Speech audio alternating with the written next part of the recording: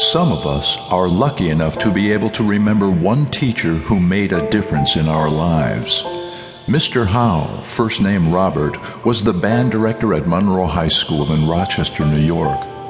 By the time I entered Monroe as an 8th grader, yes, that was different then too, my dad had already bought me a musician's union card. You see, I was playing professionally for money in wedding bands, the other musicians being no less than 60 years old, and some older still. Ancient in my eyes, youthful in my ears. Frankly, I couldn't have had better teachers. I was playing every Friday and Saturday night, earning enough money to buy a real professional trumpet. Thinking back, $50 pay for a 4-hour gig was a big hunk of change in 1960, even for the pros in town. I didn't know how good I had it. Monroe High was truly progressive in those days, particularly in the arts.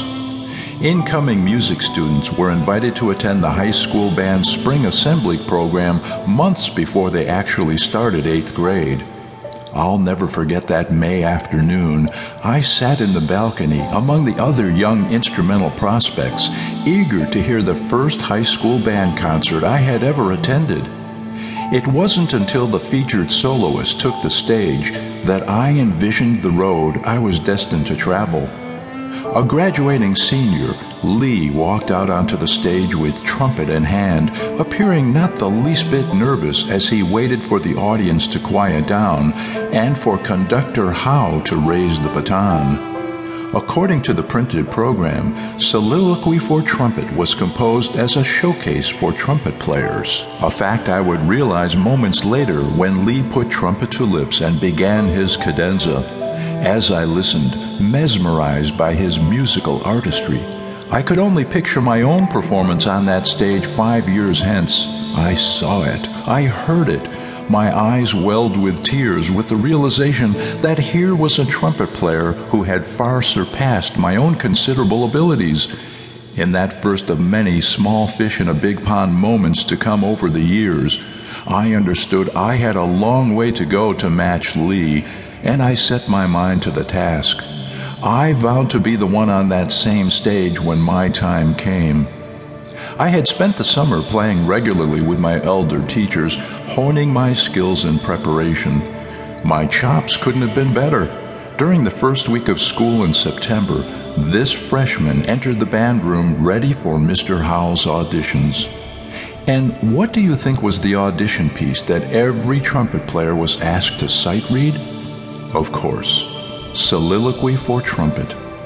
My mind took over, imagining me right on the stage that I remembered from Lee's performance the previous May.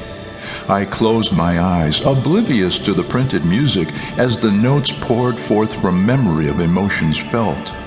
In my inner eyes, I saw Lee. In my inner ears, I heard my own trumpet.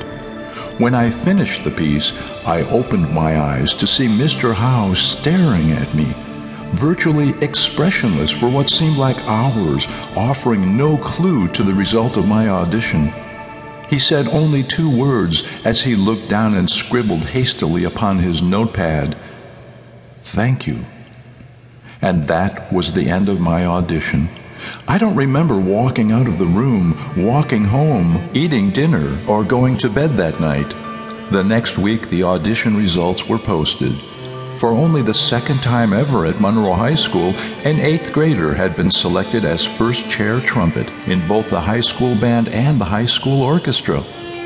The weeks and months that followed are all but erased from memory, as happens in the aging process.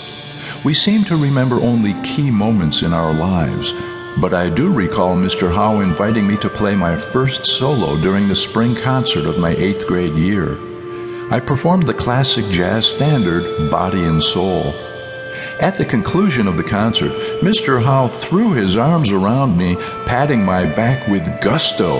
Then, stepping back, his straightened arms on my shoulders, his watery eyes looking straight into mine, he said, "I knew you were talented, young man, but I never knew how much. That was an incredible performance."